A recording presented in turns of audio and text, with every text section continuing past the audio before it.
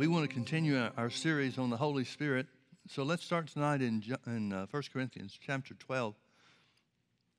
1 Corinthians chapter 12, Paul, speaking by the Holy Ghost to the church, said, "Now concerning spiritual gifts, brethren, I would not have you ignorant." Notice the word gifts is in italics.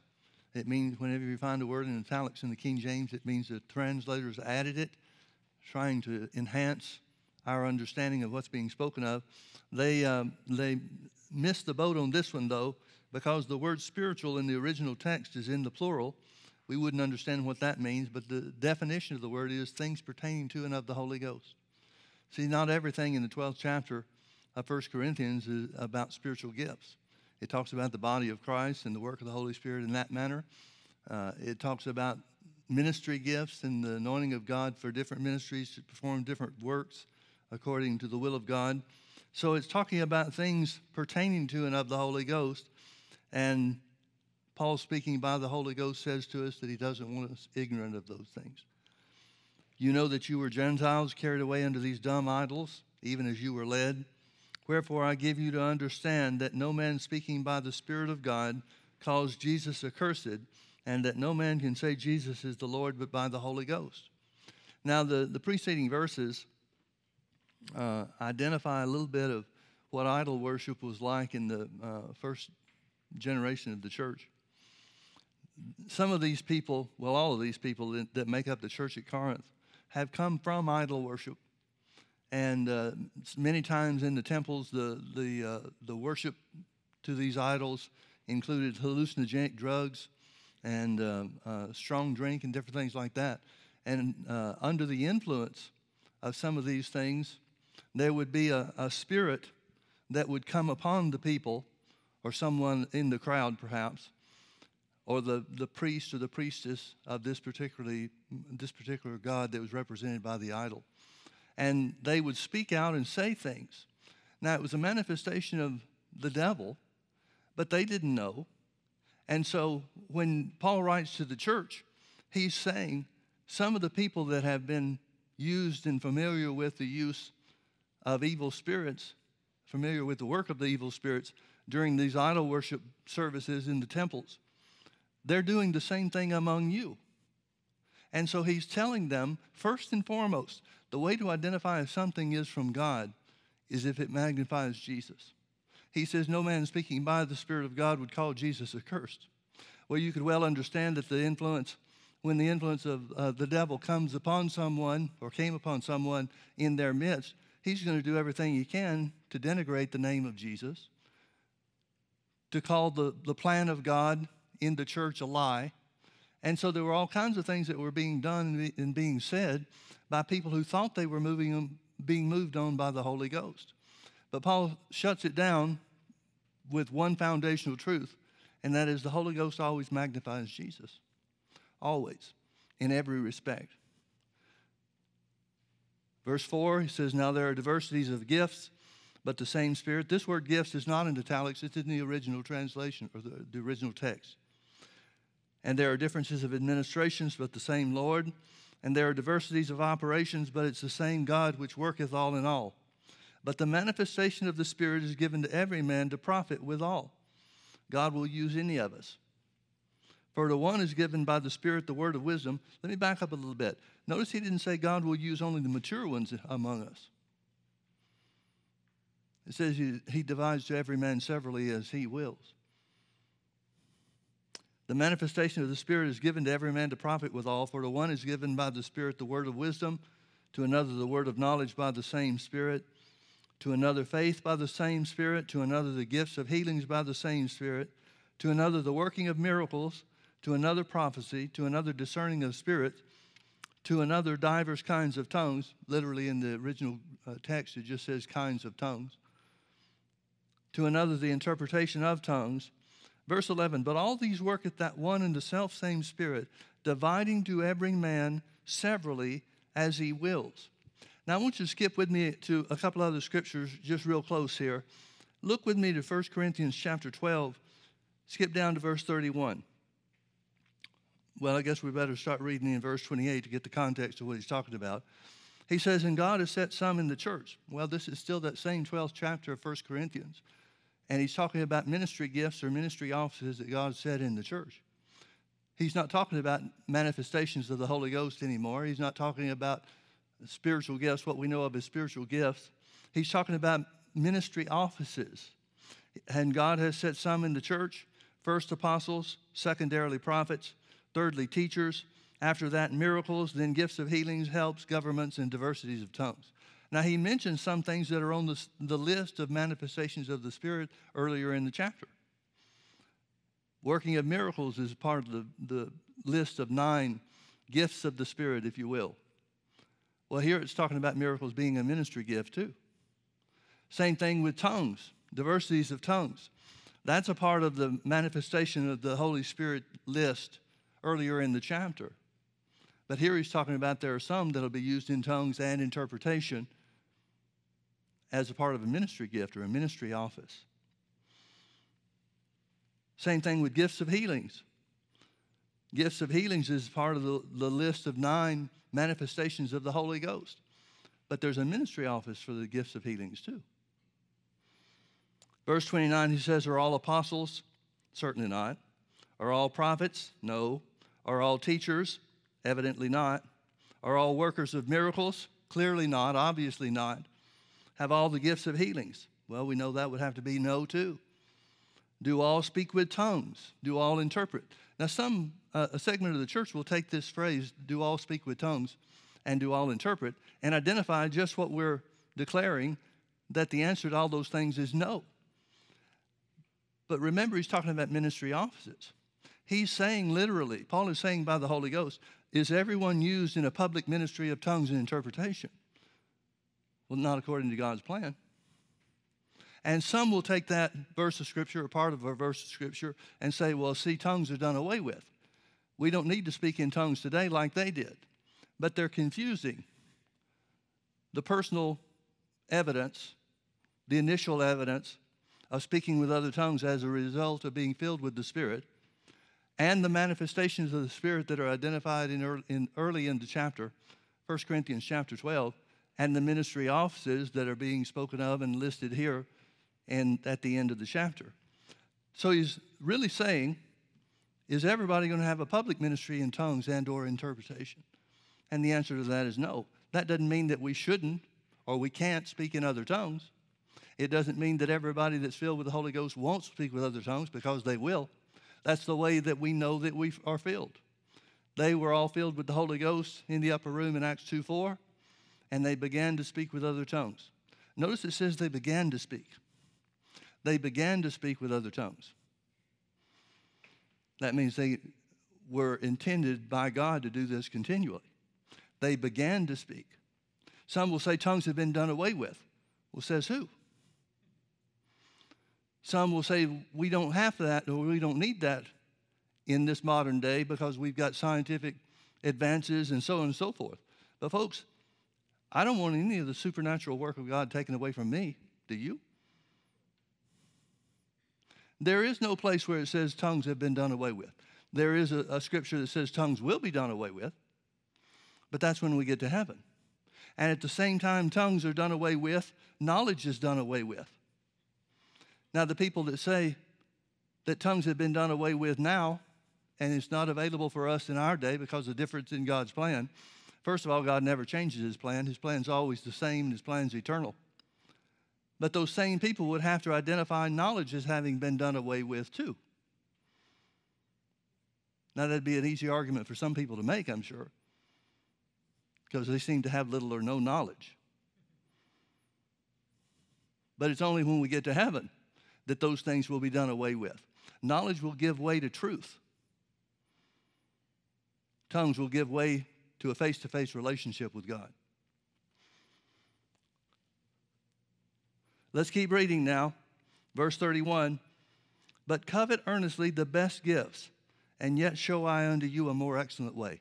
You see that word covet? In the Greek, it literally means warmth. It's talking about the warmth of affection. He's telling, but it's also translated other things in different places in the New Testament. It's not a word that's used a lot. I think there's about 11 or 12 times where it's used. And sometimes it's used for envy. And it's pointing us to a great desire that we as the church body should have for the manifestations of the Spirit. Covet earnestly these things. Now, the Bible says not to covet. But when you're desirous of the things of God, for the Holy Ghost to manifest himself as Jesus said that he would, that must be an exception to the rule. He says this a couple other places too. Look with me in chapter 14, verse 1. Chapter 13 was Paul telling us about how love is the more excellent way and the development of love and what the divine kind of love, the love of God, looks like. And he picks up again in verse 14, follow after charity and desire spiritual gifts, but rather that you may prophesy. Again, the word gifts is in italics, meaning the translators added this word to help our understanding. But we have the benefit of knowing this because we've read it before. And that knowledge that comes to us from knowing ahead of time what Paul is talking about, he's trying to bring order back to their services so the people in the town, the unsaved people in the town, don't think they're crazy. Because when they're coming to church, apparently everybody's trying to speak in tongues at once.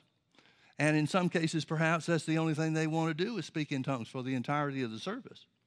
And Paul's going to bring them back around to the place to understand that these things need to be handled and operated in order, in divine order, so that everybody benefits from it.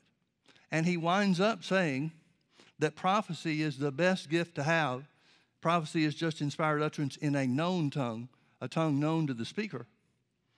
He's saying that prophecy is the thing that we need to shoot for because he's directing the church, again by the inspiration and the direction of the Holy Ghost, to understand the importance of the doctrine, Holy Ghost revealed doctrine, teaching, so that people can grow. So he's saying, he winds up telling them they're forfeiting the opportunity to teach people about God, to teach people what God is, what he has done, what his plan is, what Jesus has accomplished through his death, burial, and resurrection. And so when he talks about coveting prophecy, coveting to prophesy, he's talking about seek, be zealous of, be jealous of, be warmly affectionate to prophecy because it helps people grow. Let's read it again. Follow after love and desire spiritual gifts, things pertaining to and of the Holy Ghost, but rather that you may prophesy. For he that speaketh in an unknown tongue speaketh not unto men, but unto God.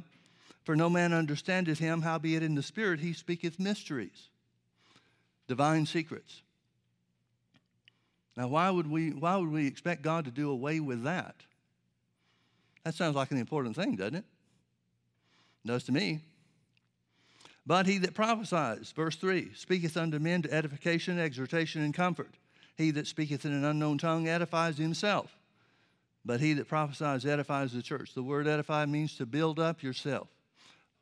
We might have a closer word picture to our modern day understanding than they had back then. Someone has likened it to recharging yourself like a battery. In other words, it's talking about spiritual empowerment. And remember, Jesus said to the disciples in Acts 1:8, tarry ye in Jerusalem until you receive the Holy Ghost, for you shall be endowed with power. You shall receive power after the Holy Ghost has come upon you.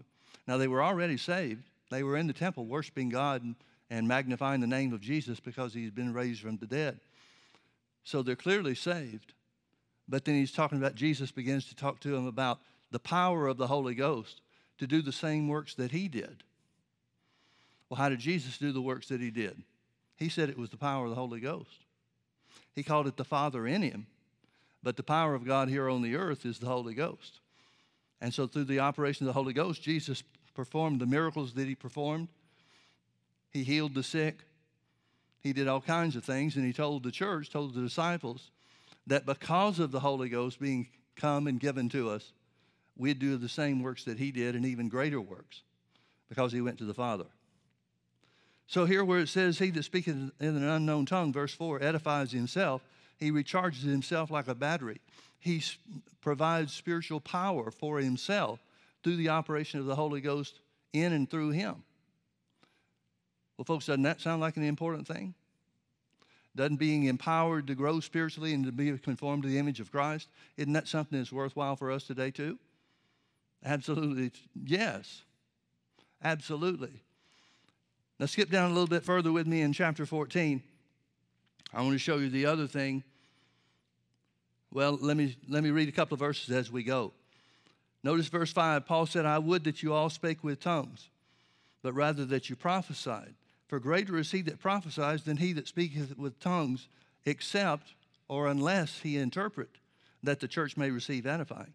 In other words, he's saying that tongues plus interpretation is equal prophecy. It's like the equivalent of 2 nickels make up a dime in value. Now, 1 nickel by itself would be less than the dime and less than the value of the dime. But the 2 nickels together would be equal to the prophecy, the dime which represents prophecy. So he says, covet to prophesy. He says, desire to prophesy. But now notice in verse 6, it says, brethren, if I come to you speaking with tongues, what shall I profit you except or unless I shall speak to you either by revelation or by knowledge or by prophesying or by doctrine? Paul's giving an outline of what church services should be. He's giving an outline of what the Holy Ghost wants to take place in church services. Clearly, this isn't taking place in theirs because they're misusing tongues.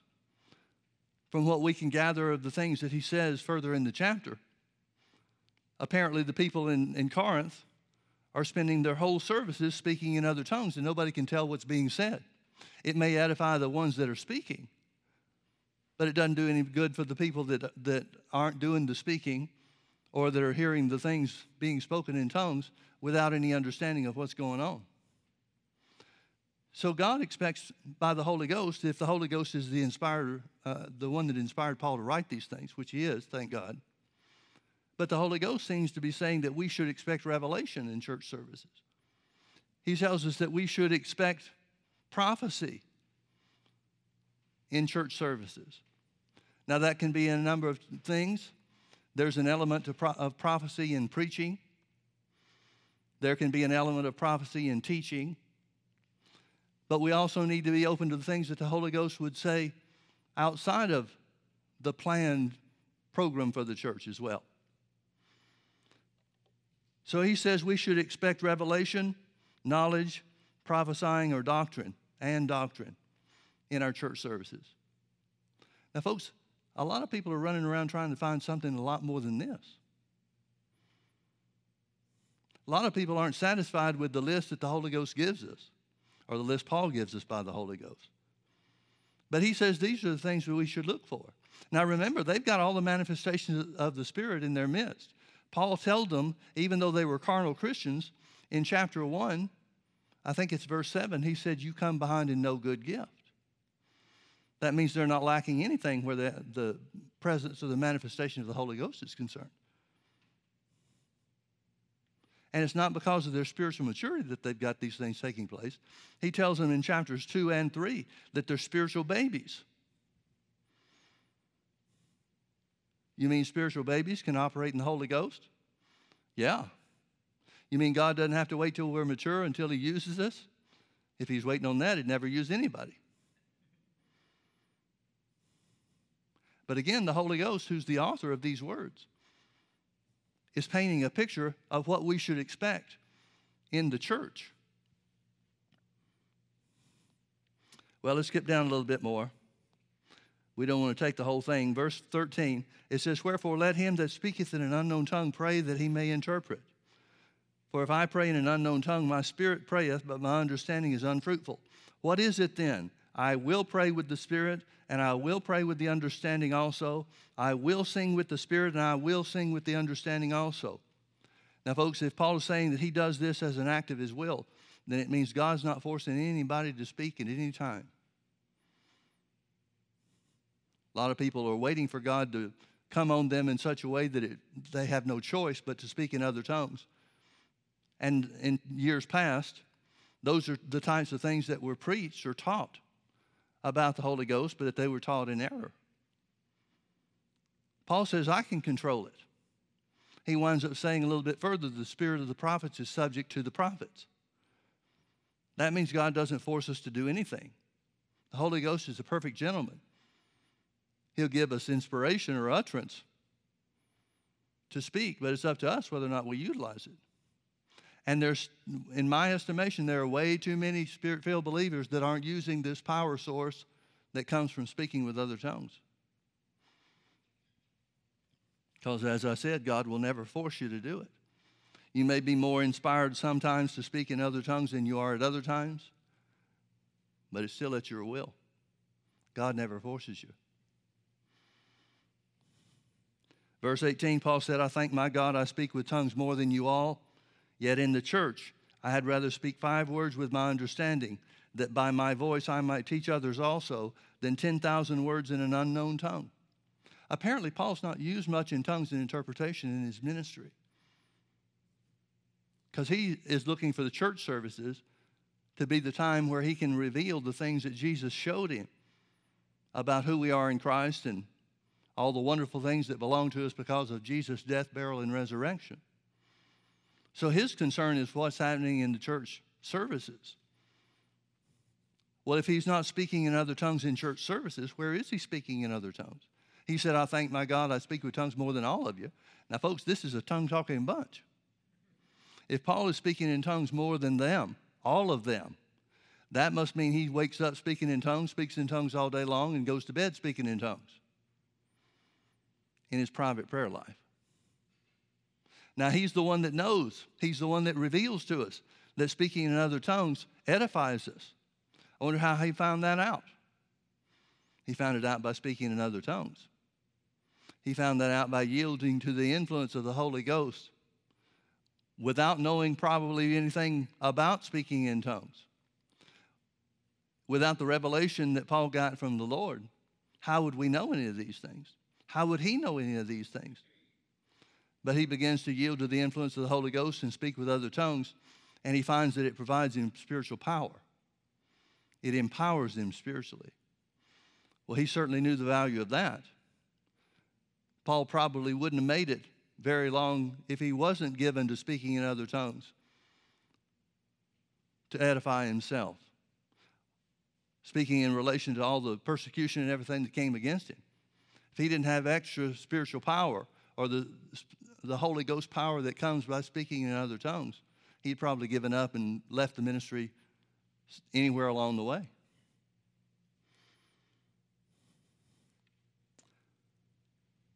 Verse 22, wherefore tongues are for a sign, not to them that believe, but to them that believe not. But prophesying serves not for them that believe not, but for them that believe. If therefore the whole church be come together in one place, and all speak with tongues, and there come in those that are unlearned or unbelievers. Notice 2 different categories he's talking about, the unsaved and Christians who don't know about the baptism of the Holy Ghost. The unsaved and the unlearned. When they hear you speaking with other tongues, will they not say that you're mad? One of the great revelations I received that blessed me then and blesses me now is that God does not want the world to think the church is crazy. Now, you can't tell that by the way some people act. But Paul is giving them instruction, trying to bring order to their services so that they'll be respected in the community and the city they live in, not ridiculed. Folks, there's going to be plenty of persecution and ridicule that comes our way because we're committed to God. There's no point in adding fuel to the fire by acting crazy in front of people that don't know.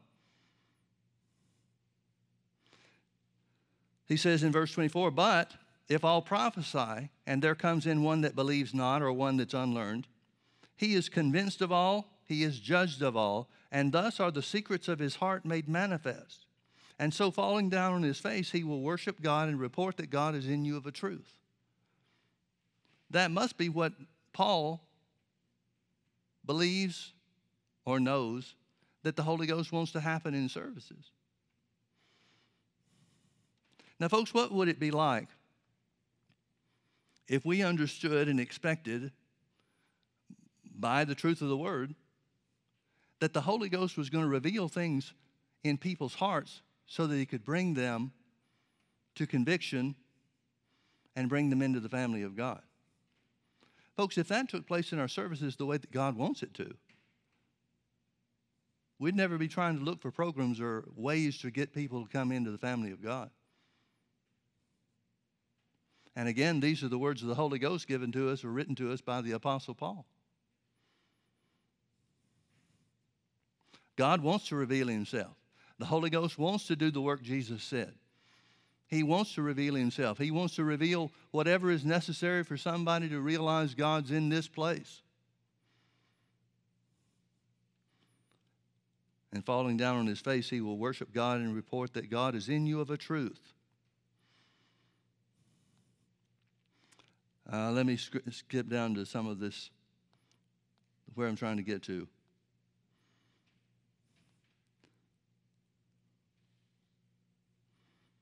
Look with me at verse 39.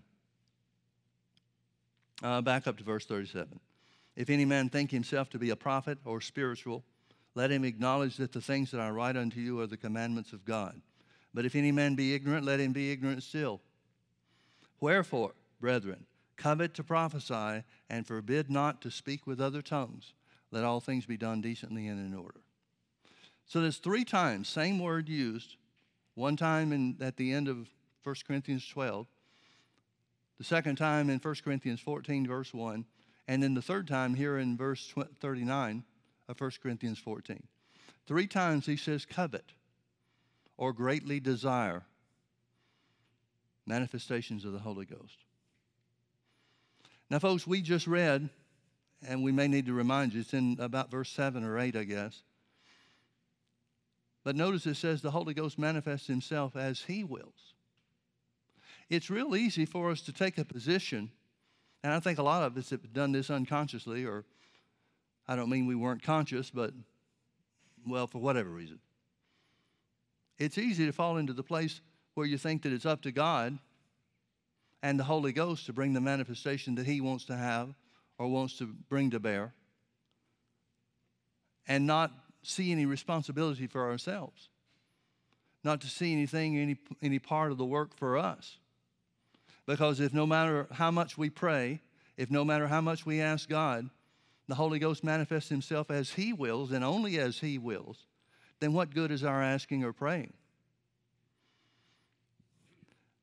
But there's some things that the Holy Ghost has begun showing me and revealing to me, and I'm embarrassed that I'm this old before I got it. But thank God it's coming at least now.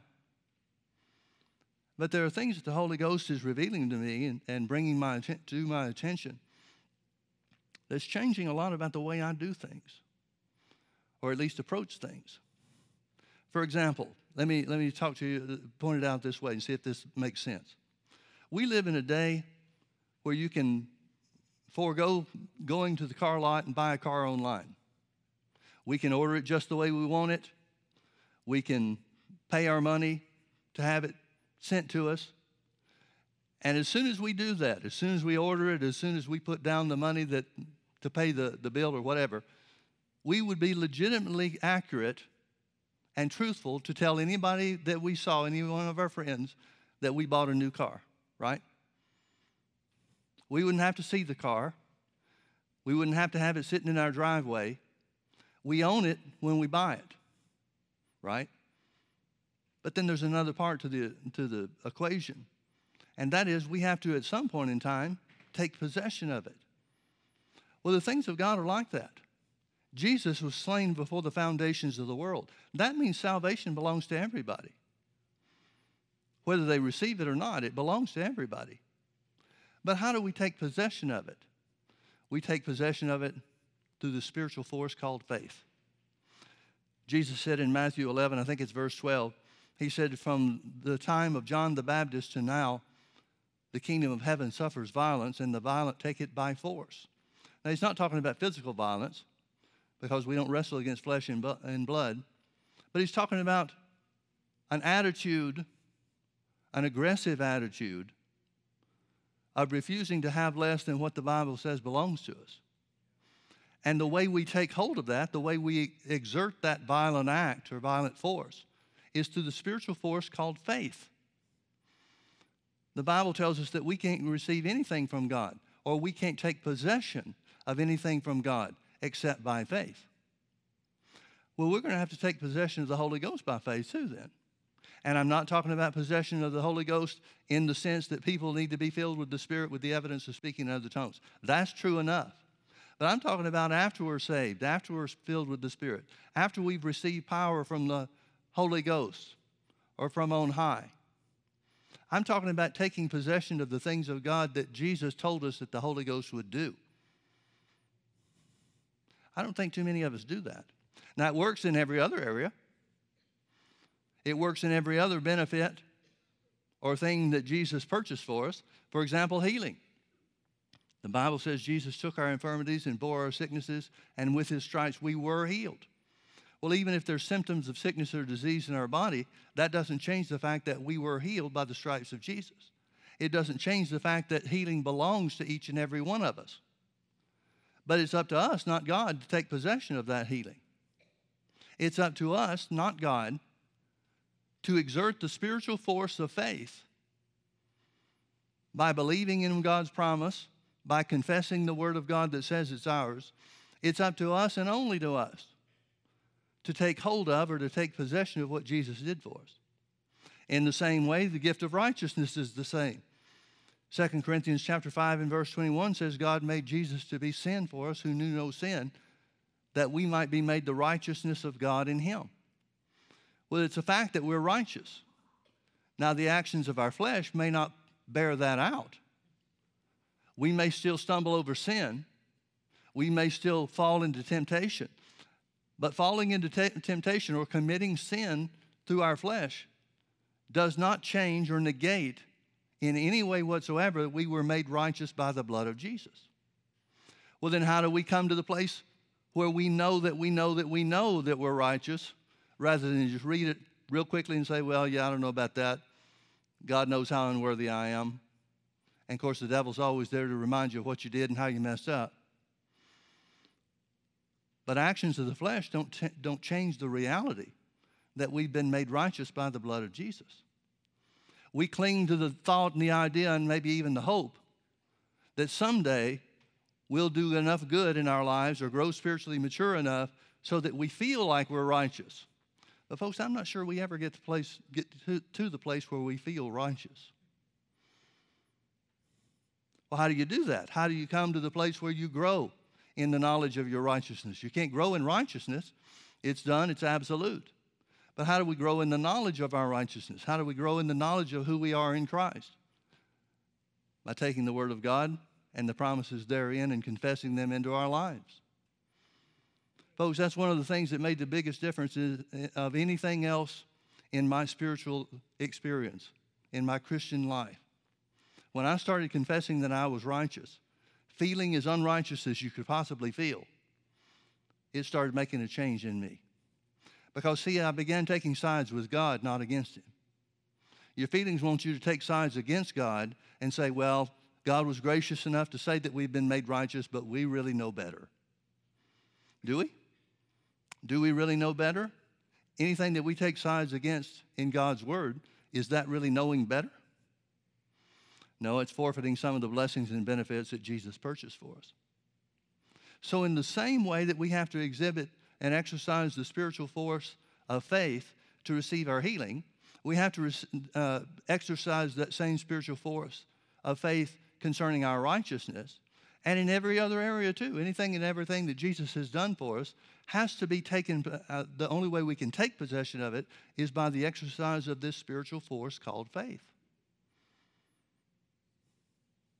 Turn with me to John chapter 14.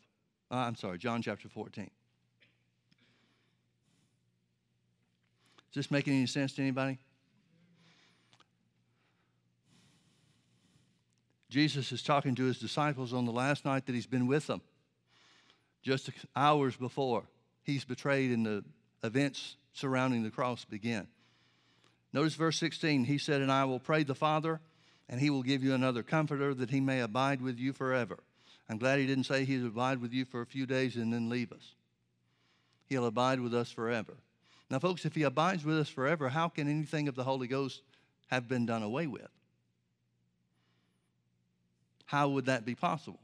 Well, it's not. So the Christians that say the things of the Holy Ghost have changed, God's not doing healings and miracles and tongues isn't necessary. They may be sincere in their belief, but they're sincerely wrong. They're absolutely wrong. I'll pray the Father, and he will give you another comforter, that he may abide with you forever, even the Spirit of truth, whom the world cannot receive, because it seeth him not, neither knoweth him, but you know him, for he dwells with you, and he shall be in you. What would happen if we began to confess that the Holy Ghost was with us? What would happen if we began to confess every day, many times a day, that the presence of God through the Holy Ghost was with us, that he never leaves us nor forsakes us? What would that do to us? Well, it would make us conscious of the Holy Ghost that was sent to help us. Brother Hagin used to ask this question. He says, when the Holy Ghost comes to live on the inside of you, what's he doing in there? Is he just hitchhiking a ride through life? Well, for a lot of Christians, yeah. Because they never exercise faith to accept or to take possession of what Jesus said the Holy Ghost would do. So if we're not confessing that the Holy Ghost is with us every day, we're forfeiting the knowledge, the understanding, the real belief of the power that God gave us to indwell us. Let's look at something else Jesus said about this. Jesus said in verse 26, the same 14th chapter of John, but the Comforter, which is the Holy Ghost, whom the Father will send in my name, he will teach you all things and bring all things to your remembrance whatsoever I have said unto you. Not unless you confess it, he won't.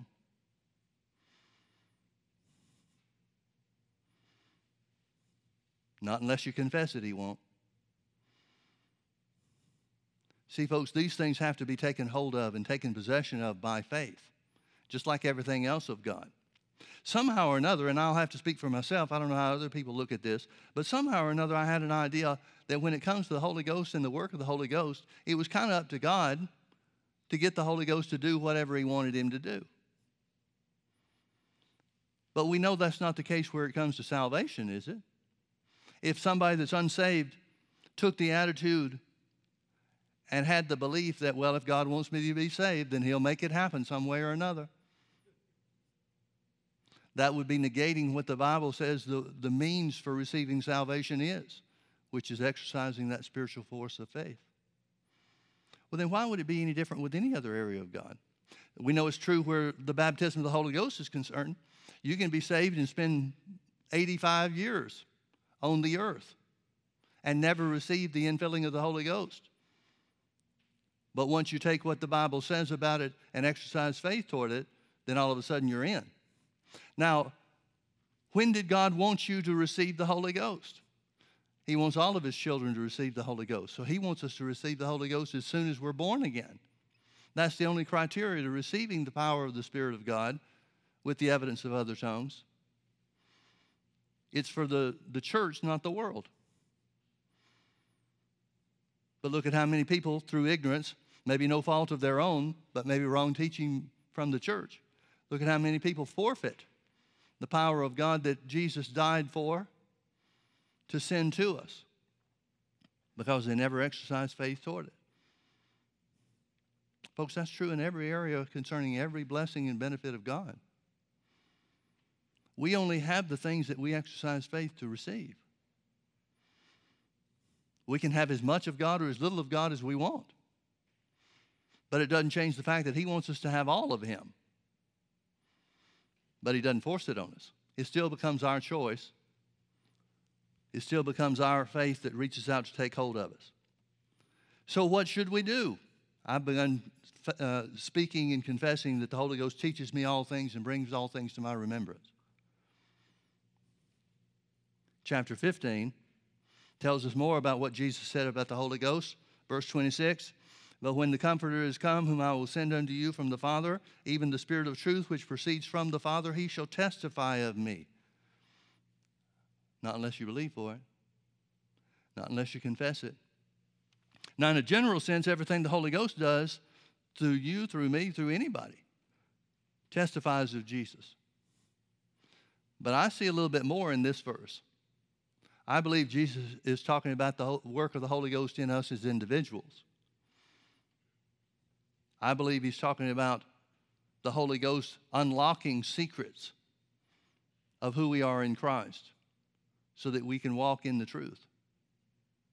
Notice chapter 16, verse 13.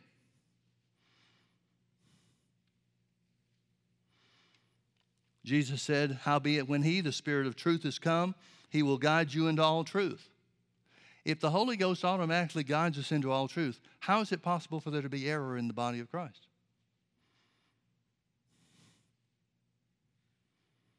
How can there be wrong doctrine in the church if the Holy Ghost guides us into truth? If the Holy Ghost guides everybody into truth? Do you see the point I'm making? If you want the Holy Ghost to guide you into all truth, start confessing that he guides you there. This word truth means reality. Somehow or another, and I got this, honestly, by speaking in other tongues. I had spent a little bit of time when I was by myself at the house, speaking in the Holy Ghost, praying in the Holy Ghost, just had a high-heeled time by myself. And then right on the heels of that, the Lord directed me to start praying, or really not praying, but confessing, that the Holy Ghost guides me into the reality of healing. And folks, when I started doing that, I started seeing things I hadn't seen before. Now, if the Holy Ghost wanted to guide me into all reality all the time, every time, why didn't he just do it? Because he's a gentleman. He doesn't force himself on us. And remember, man is the one that has authority on the earth. The Holy Ghost does not have authority on the earth. Part of the blessings and benefits from speaking in other tongues is that through a language that we don't understand, that our mind can't comprehend, but God does, God knows, he gives us utterance to speak divine secrets. He shows us, in some respects, how to exercise our authority. And I believe that's exactly why the Holy Ghost directed me in the way that he did. Start saying that I guide you into the reality of healing because you want me to guide you into the reality of healing. I've learned a lot since then. I've learned a lot about my own situation. I've learned a lot about developing patience. I've learned a lot about holding steady and standing in the face of the work of the enemy. Well, he said some other things too. He said, howbeit when he, the Spirit of truth, is come, he will guide you into all truth. For he shall not speak of himself, but whatsoever he shall hear, that shall he speak. And he will show you things to come. Now, folks, there's a lot to confess there.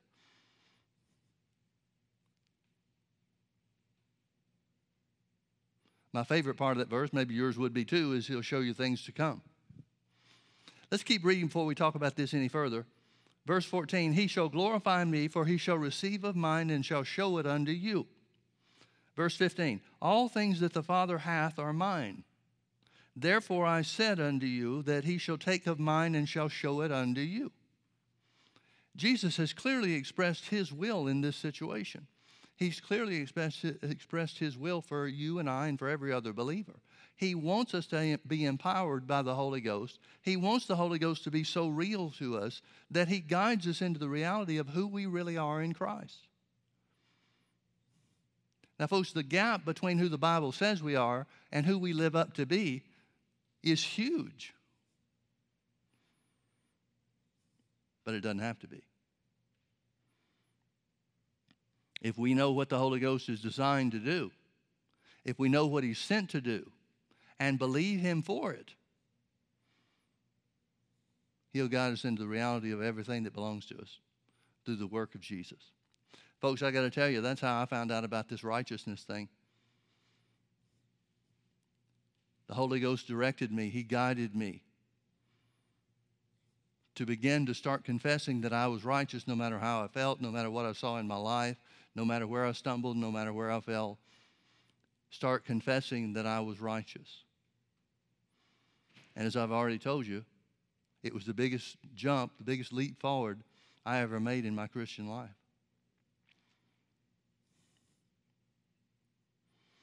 The Holy Ghost wants to guide you into who you are.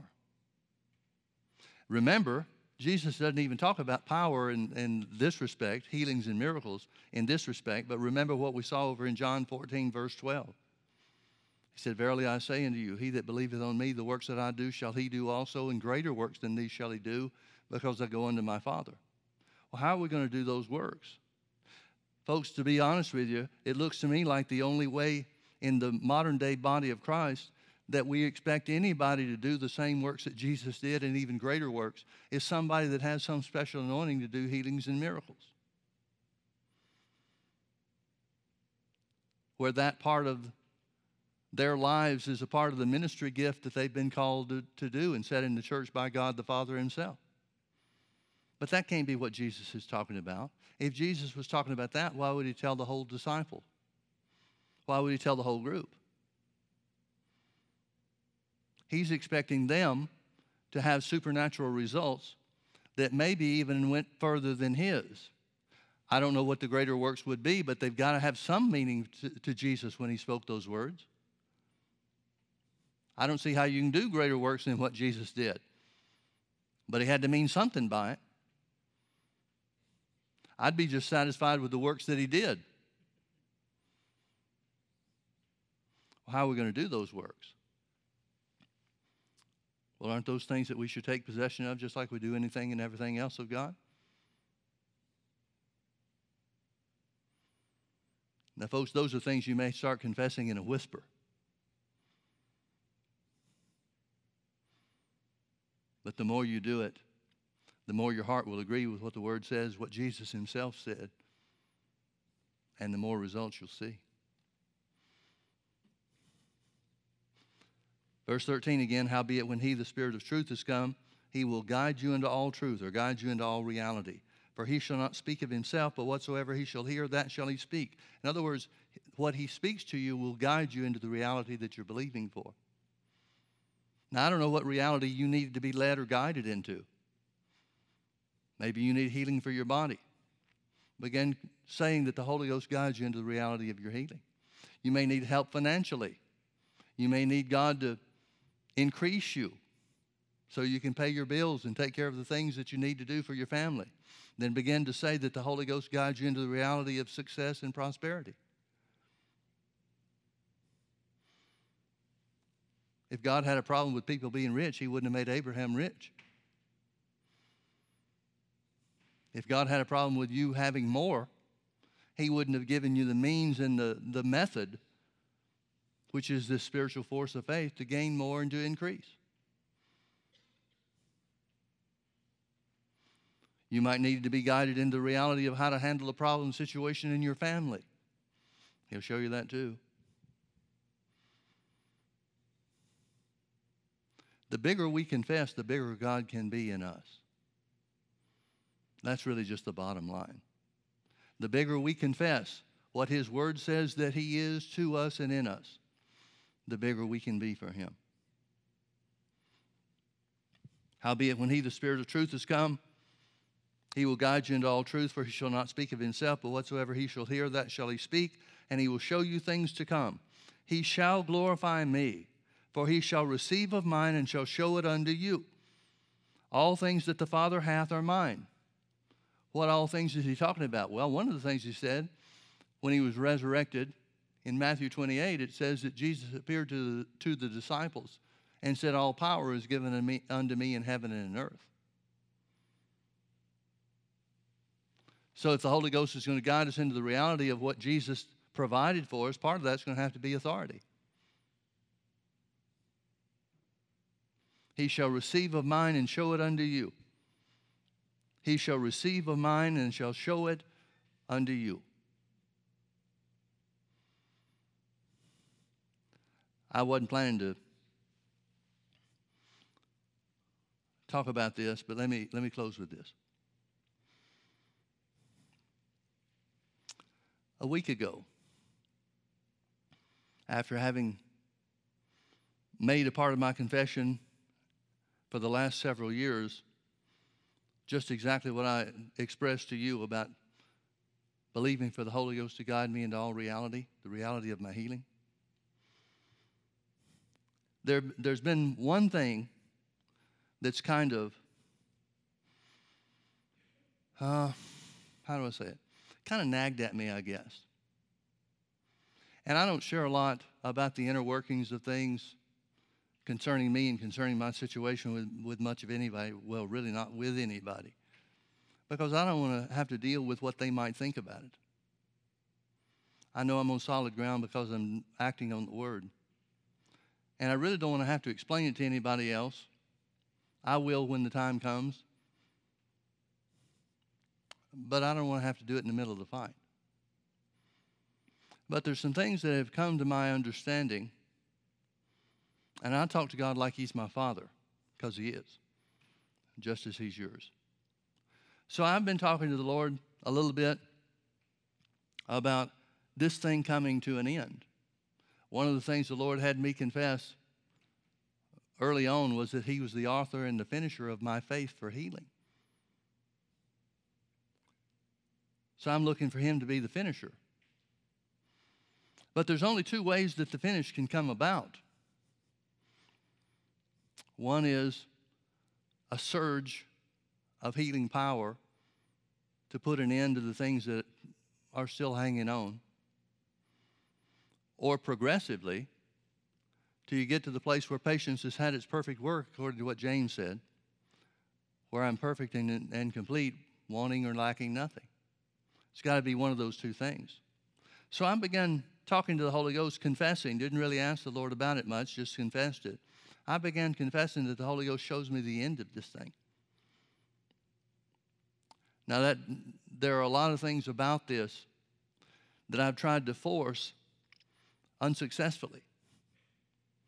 And so I've come to the place where no matter how it is, no matter when it is, no matter what the circumstances are about it, it doesn't have to fit my will. His will is good enough for me. So it's become a thing, a prayer of consecration and commitment to be willing to have it in a way differently than what I might want it to be. But a week ago, the Holy Ghost, I don't know how to say this. I don't know if they were words or if it was a vision or if it was just an imagination. The Holy Ghost spoke the words and I imagined something as a result of it. I don't know which one it is.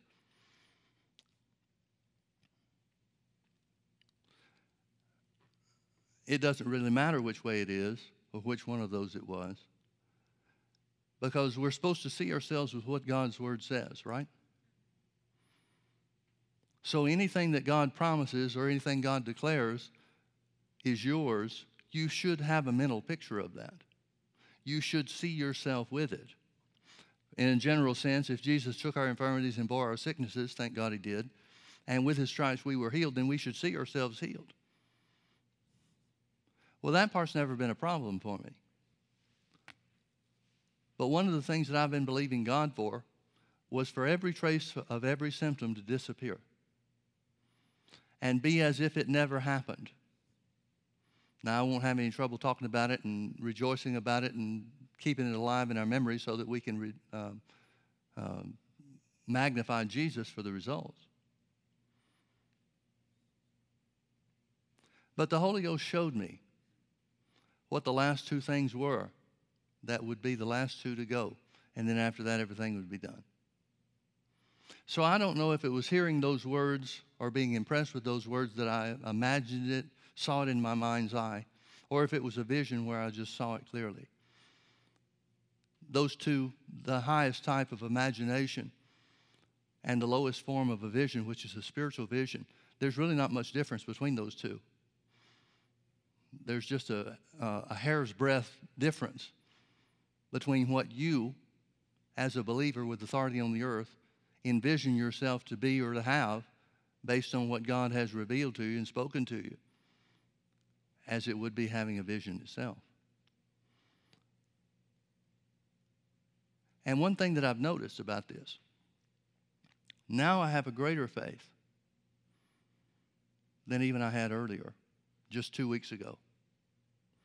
Because anything God speaks to you, whether He shows it to you in a vision, whether He speaks it to your heart, regardless, or some other way that it would come, doesn't really matter. Anything the Lord brings to you and makes alive to you, there's faith associated with that or attached to that.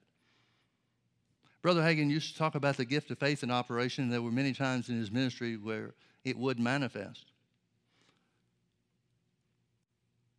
And the only thing that it takes for the gift of faith to operate is knowledge from God, whether words spoken, whether vision.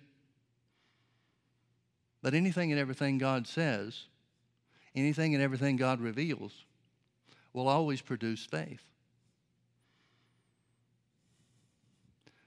So I'm seeing some direct results, some direct benefits from confessing that the Holy Ghost is doing what Jesus said that he would do. It seems that when I started putting my faith on it, and it took a while, didn't happen overnight, but it seems that when I started confessing and saying what Jesus said the Holy Ghost would do, start saying that he was doing it, not even asking him to do it, just began to say and confess that he was doing it, I've made some giant leaps forward. Why did it take till now? Because frankly, I wasn't believing for it.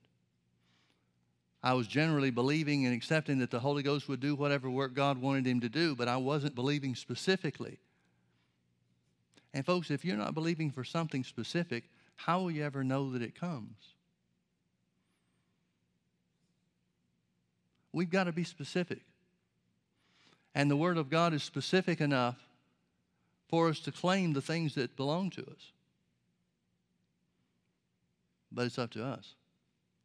God will not usurp our authority to make something happen when he's given us the means, which is the Word of God, and a voice to exercise authority in this earth for the Holy Ghost to do exactly what Jesus said that he would.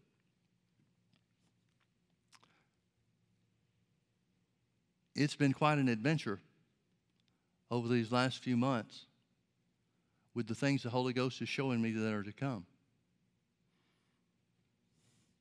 It makes me feel even more stupid for having gotten this old before I started doing it. I wish I'd been doing this for the last 40 years. But praise God, at least I'm doing it now. Can't do anything about those years that are gone, but I can sure do something about the years to come. Jesus said the violent take it by force. Jesus said the violent take the things of God that Jesus purchased for us through his death, burial, and resurrection and possess it by force. You'll have what you say even when it comes to the work of the Holy Ghost. Amen? Let's pray. Father, we love you. We thank you so much for your faithfulness to honor your word, your faithfulness to deliver your word to us. You told us, Father, that if we would attend to your word, if we would incline our ears to your saying, if we would let them not depart from before our eyes, if we would keep your words in the midst of our heart, they would be life unto us because we find them, and they would be health to all of our flesh. We thank you, Holy Spirit, for guiding us into the reality of who we are in Christ, for taking the things that are of Jesus, for taking the blessed truths of redemption and showing them to us. We thank you, Holy Spirit. We covet the manifestation of your presence. We covet the power gifts of the Spirit. We covet the inspirational gifts of the Spirit. We covet the revelation gifts of the Spirit. We see that you want the church, our church, every church that names the name of Jesus as Lord and Savior. We see that you want the church to be a powerhouse of revelation, of inspired utterance, and of power. Miracle and healing working power. We confess, therefore, that the Holy Ghost manifests himself in our services, in our people, among our congregation, and that he shows us things to come. Thank you, Father, for making it so by watching over your word to perform it. In Jesus' name, amen. Amen. God bless you, folks. Thanks for being with us.